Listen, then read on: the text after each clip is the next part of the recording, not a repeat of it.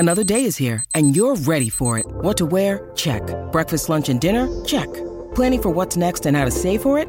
That's where Bank of America can help. For your financial to-dos, Bank of America has experts ready to help get you closer to your goals. Get started at one of our local financial centers or 24/7 in our mobile banking app.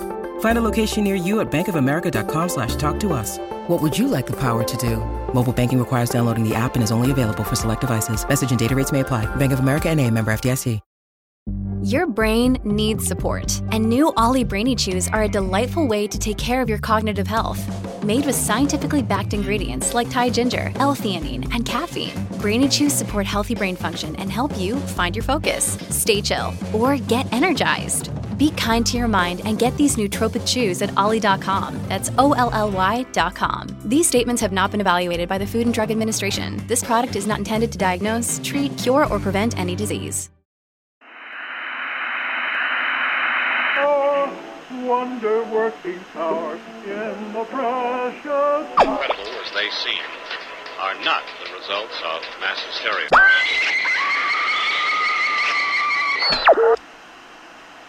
You may wish to adjust the dial. You are currently tuned into the wrong station.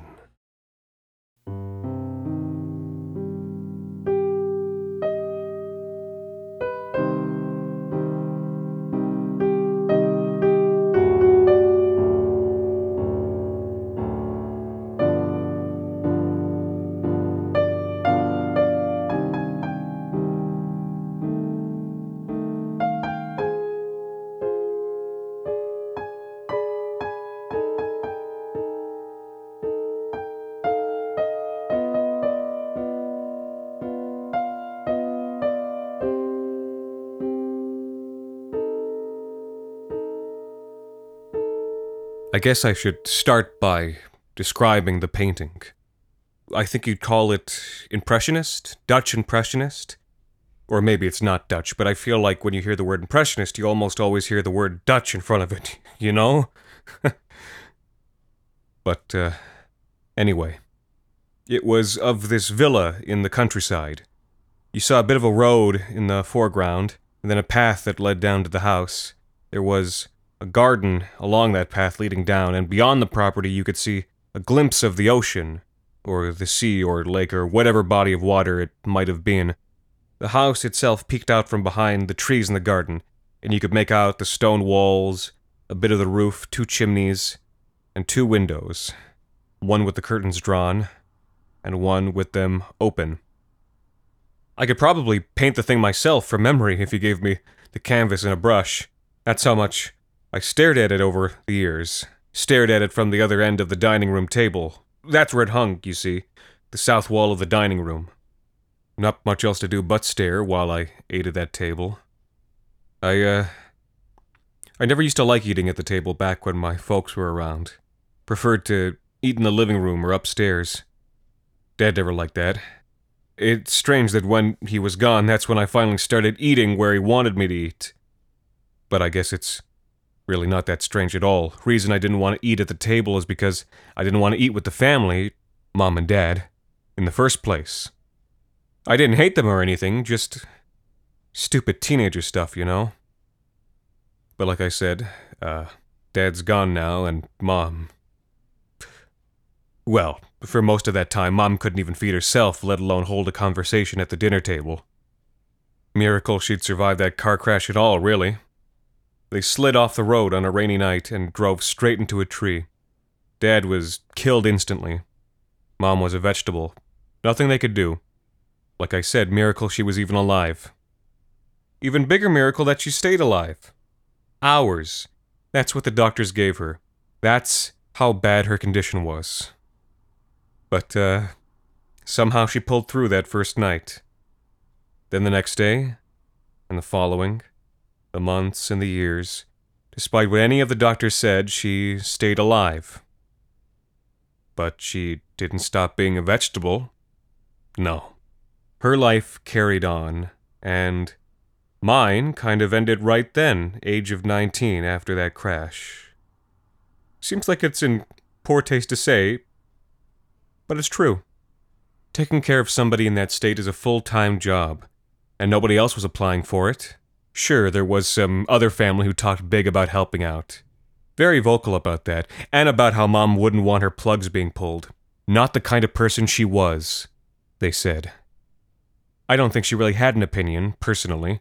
She was a bit too preoccupied with life to be thinking about death, or an unlife.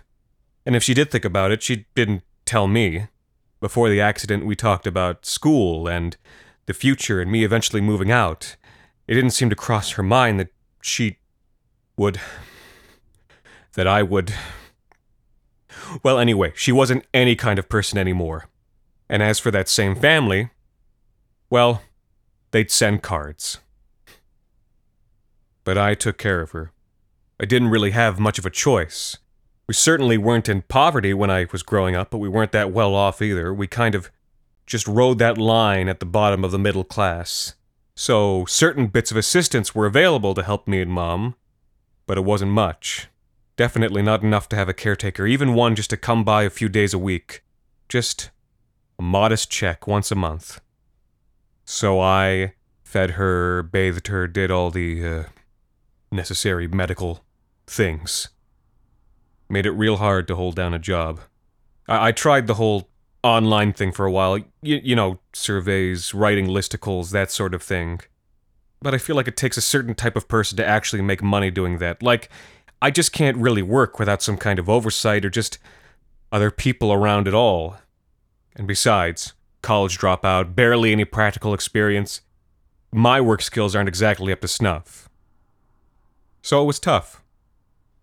Really tough. And friends? Or relationships? Forget it. No going out to the movies with somebody or dinner or fancy coffees, just 3 meals a day, just 3 bowls of oatmeal or cans of tuna or cup noodles at that table, staring at that painting. I don't even know where it came from, you know? It was that kind of painting, one that bordered on the line of professional and amateur, that could have easily been a smaller copy of something in a museum as something a retiree recreated from a vacation photograph. It was probably cheap or free, I know that much from the fact that it was in our house, and it had always been there as long as I could remember. I never paid attention to it before all this, but I knew it had always been there. Have you ever stared at a painting for a long, long time? Or anything really, but I guess we're talking about a painting here. A few years back, I had this temp job that I did manage to hold down for a few months. Occasional data entry kind of thing. There was a painting of an orchid across from my little desk. Like, clearly an orchid, not overly abstract or anything. But after one day, just one day of staring at it, it already began to morph before my eyes as my brain got tired and recontextualized the shapes and colors. It turned from an orchid into a goofy Sesame Street kind of monster, then into this beautiful fey goddess, and by the end of the day it was an atomic explosion. That's just one day. So, staring at this villa every day, well, you can imagine the kinds of tricks my mind started playing on me. Or at least, that I thought it was playing on me. Mostly subtle things for a longer time. It's a bit harder to recontextualize a square house as an atomic explosion. I'd let the colors blend. Imagine the trees blowing in the wind and the water moving with the tide. Simple stuff like that. It was only about 4 months ago that the strangeness began. Like I said before, the villa had 2 windows that were visible in the painting. One with the curtains drawn, and one with them open. Nothing in that second window, always just the open curtains and the dark space between them. But one day, it was so subtle, the kind of thing that only I would notice. I sat at the table for lunch that day, head down, ready to eat my bowl of microwaved soup. But when I looked up, my eyes shot fully open. There was a hand on the right curtain. Well, not a real hand, but the semblance of one. on the curtain, which had cloth that was sort of yellow washed with orange, there was a circular blotch and 5 thin lines coming out from it, the color of pale skin. A hand resting on the curtain, as if someone were standing behind it, out of sight, and had wrapped their hand around to enter the image shown within the frame. Of course, I could articulate it that way now, but I really had no idea what I was seeing at the time. I could see that the color, the pigment, had changed, and I thought that maybe it kinda looked like a hand, but paintings can fade, and colors change in the open air with the dust and the humidity. I was surprised for a few seconds, a bit of change in my static life, but I calmed down and went back to my soup. But it was harder to stay calm the next day. A hand of color was now a whole arm. Undeniably, an arm wrapped, I want to say, demurely, around the curtain. Pale skin and a stretch of green sleeve. What was going on? Why was it there? How was it there? What the fuck was going on? Those are the questions I should have been asking myself. But I wasn't. And when I say I wasn't calm, I don't mean I was panicked either. I feel now, and I know I should have felt at the time, unease. But I didn't. Just a morbid interest in what was happening. A small chipping away at the dense numbness inside myself. So instead of asking myself those questions, I thought to myself, all right, let's see what happens next. Look, Bumble knows you're exhausted by dating. All the, must not take yourself too seriously, and 6'1" since that matters, and what do I even say other than, hey? Well, that's why they're introducing an all-new Bumble, with exciting features to make compatibility easier, starting the chat better, and dating safer. They've changed, so you don't have to. Download the new Bumble now. When you need mealtime inspiration, it's worth shopping Kroger, where you'll find over 30,000 mouth-watering choices that excite your inner foodie. And no matter what tasty choice you make, you'll enjoy our everyday low prices, plus extra ways to save, like digital coupons worth over $600 each week. You can also save up to $1 off per gallon at the pump with fuel points. More savings and more inspiring flavors make shopping Kroger worth it every time. Kroger, fresh for everyone. Fuel restrictions apply. She appeared in full soon enough, after a few more days of making her way out from behind the curtain and into the window frame, standing in the window and looking out into our world. She didn't really have a face, really just hues that suggested one, but I could tell she was looking out. And even then, without features, I could also tell that she was beautiful. Slender, with dark hair tied back, and a conservative dress of cream and earthy greens. Looking at her, and feeling her look at me, I felt such a sense of comfort and warmth, like everything would be all right, even though nothing had been all right for years.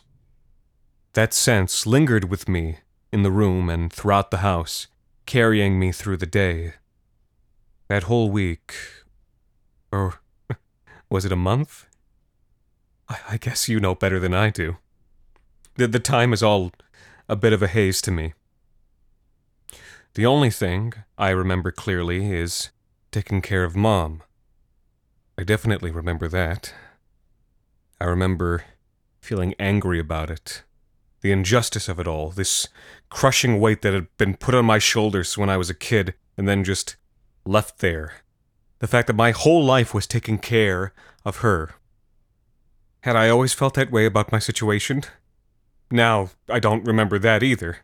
There was this idea forming in my head, a particular phrasing of an idea, that I took care of her, and that there was nobody to take care of me.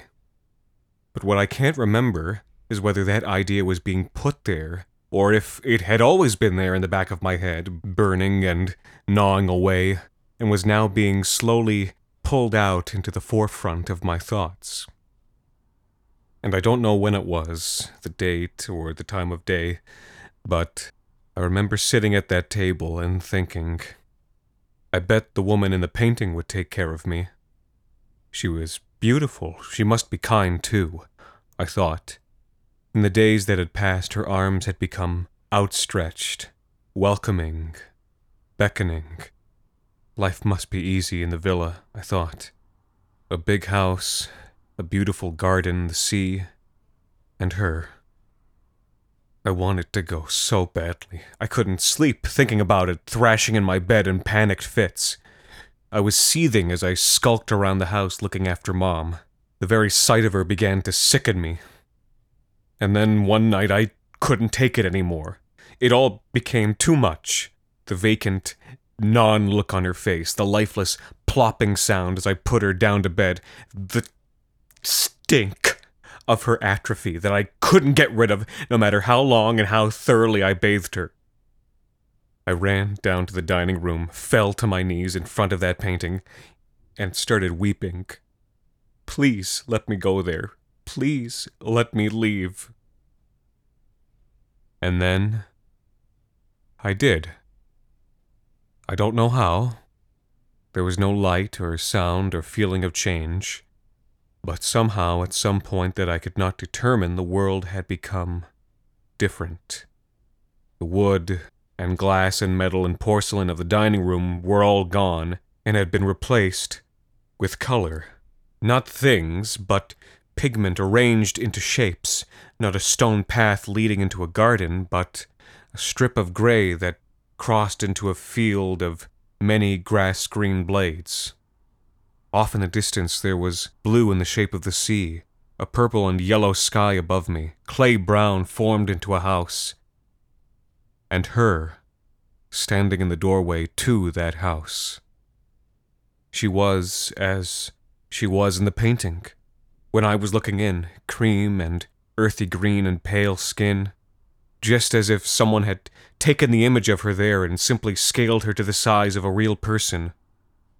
Still no face, but still so beautiful. She didn't speak, she never spoke, but I understood her every intent and action. She beckoned me into the house, and I followed. So glad. From there, things get even hazier, if that's possible. I remember a kitchen. Again, just shapes and colors, but a kitchen nonetheless. Meals being cooked. For me. For me. A soft bed, a warm bath, clean clothes. I was being taken care of. She loved me, and I loved her, but there was nothing romantic or sexual about that love. She was a caretaker. It was entirely platonic. Maternal. It's the happiest I've ever been. When you're a kid, you know, after you're up on your own 2 feet and all that, you want to be independent. You want to run off on your own. Even more so when you're a teen, you just want to do your own thing, and that carries on into being an adult. You forget what it's like to be taken care of. How nice it is to be taken care of. At least, sometimes. Even just simple things. You know what I mean? Somebody who will bring you soup when you're sick. Someone to clean your house and do your laundry, if you can afford it. Someone to take all that weight off your shoulders and let you just breathe. But that's not life for most of us. Not all the time, at least. Not at all for some. And as time passed on in that pigment world, that thought began to nag more and more in my mind. It became more apparent to me, and the warmth and haze around my mind began to lift, as I realized that I was slowly wasting away. The food that I was eating wasn't feeding me. The baths that I took weren't cleaning me, and I began to stink. Reality, it seemed, was bleeding in and breaking through that fogginess. I began to realize that what was happening wasn't right, that it wasn't my life. And I thought of my mother, my actual mother, who took care of me when I was a kid. She needed me now, and I wasn't there. I hadn't been there for a long time, and I didn't even know how long. So that's what I told her. She was upset. I could tell, words or no, from that blank face that spoke nothing and said everything. "You should stay," she said, without saying. "No, I can't," I said. "Stay just a bit longer," she said.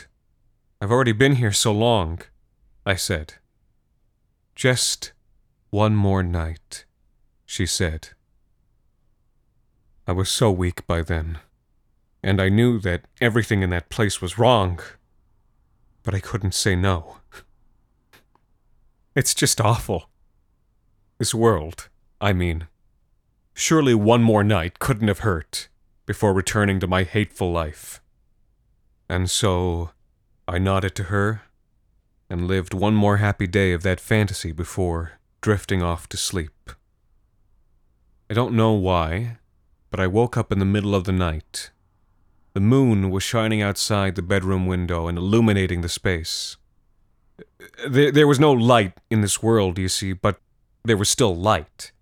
Beams of white and yellow, or silver from the moon at nighttime that shone over everything, translucent so as not to cover things, but just to brighten. She was sitting in a chair across the room, watching me. That might sound unsettling to you, but I'd grown used to her watching me while I slept. It was even pleasant. But this time, there was no such warm feeling. In one of those silver beams, I could see that she was holding something. It was a knife. Not pigment. A real knife. And lining it, dripping onto the floor, was a color I hadn't seen in a long time. I hadn't really noticed its absence from this world until then. This was a world of browns, creams, greens, blues, purples, and yellows. And what I was seeing was a deep scarlet, dripping onto the floor. "There," she said. "Now you can stay. Now there's no need for you to go back, and you can stay with me." I ran. I don't know how I made it back here, no more than how I left in the first place, but I was back in the dining room. I shouldn't even have been able to stand. I was so weak and racked with body aches, but I bolted upstairs to my mother's room. She was dead. Her throat sliced open. And when I came back to the dining room, silently drifting there in my shocked stupor, she was still there, standing in that same window and looking out. Once more, her arms open wide. And I almost went back. Even with the disgust I felt in my gut and my heart, I wanted to go back to that good, easy place. I still feel that way. So I removed the option. I did the only thing I could think to in that moment, and burnt the whole thing down. The house, the painting, all of it. And you know the rest from there, I think. I can't prove any of what I'm saying, of course, so naturally the courts looked to put everything on me. They got the fire under control before the second story was destroyed, so Mom's body was still relatively intact. She'd been starved and unmedicated for a week, they said. That I must have been using the government checks to buy drugs. I mean, I couldn't produce the checks to prove otherwise because obviously they'd been burned in the fire. I'd certainly looked the part when the police came, half starved to death myself and in hysterics. I must have killed her and then tried to burn the house down in a manic stupor, they said. The public defender got me an insanity plea, but it's just not right. It's not right, you know? I'm not crazy. You can see that. But nobody will take my case. You're the fifth person I've talked to. Is it really that unbelievable? I know what I said about comfort and freedom, but Is it wrong to think that? I couldn't really do it. Could I be so selfish?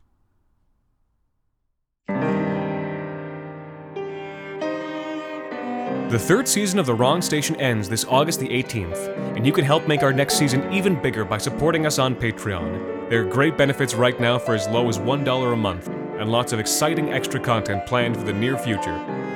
This week's episode, Into Pigment, was written and performed by Anthony Botello. The Wrong Station is co-produced by Alexander Saxton, Anthony Botello, and Jacob Duarte Spiel, with music composed and performed on the piano by Ilan Citrin, and arranged for the viola and performed by Viola Schmid. You can subscribe to The Wrong Station on iTunes, Google Play Music, Spotify, and any other of your favorite podcast services. You can follow The Wrong Station on Facebook, Twitter, and Instagram, and email us at thewrongstation@gmail.com. You can also follow The Wrong Station creative team on Twitter at AEW Saxton, AJV Botello, and Jacob BRDS. And until next time, thank you for listening.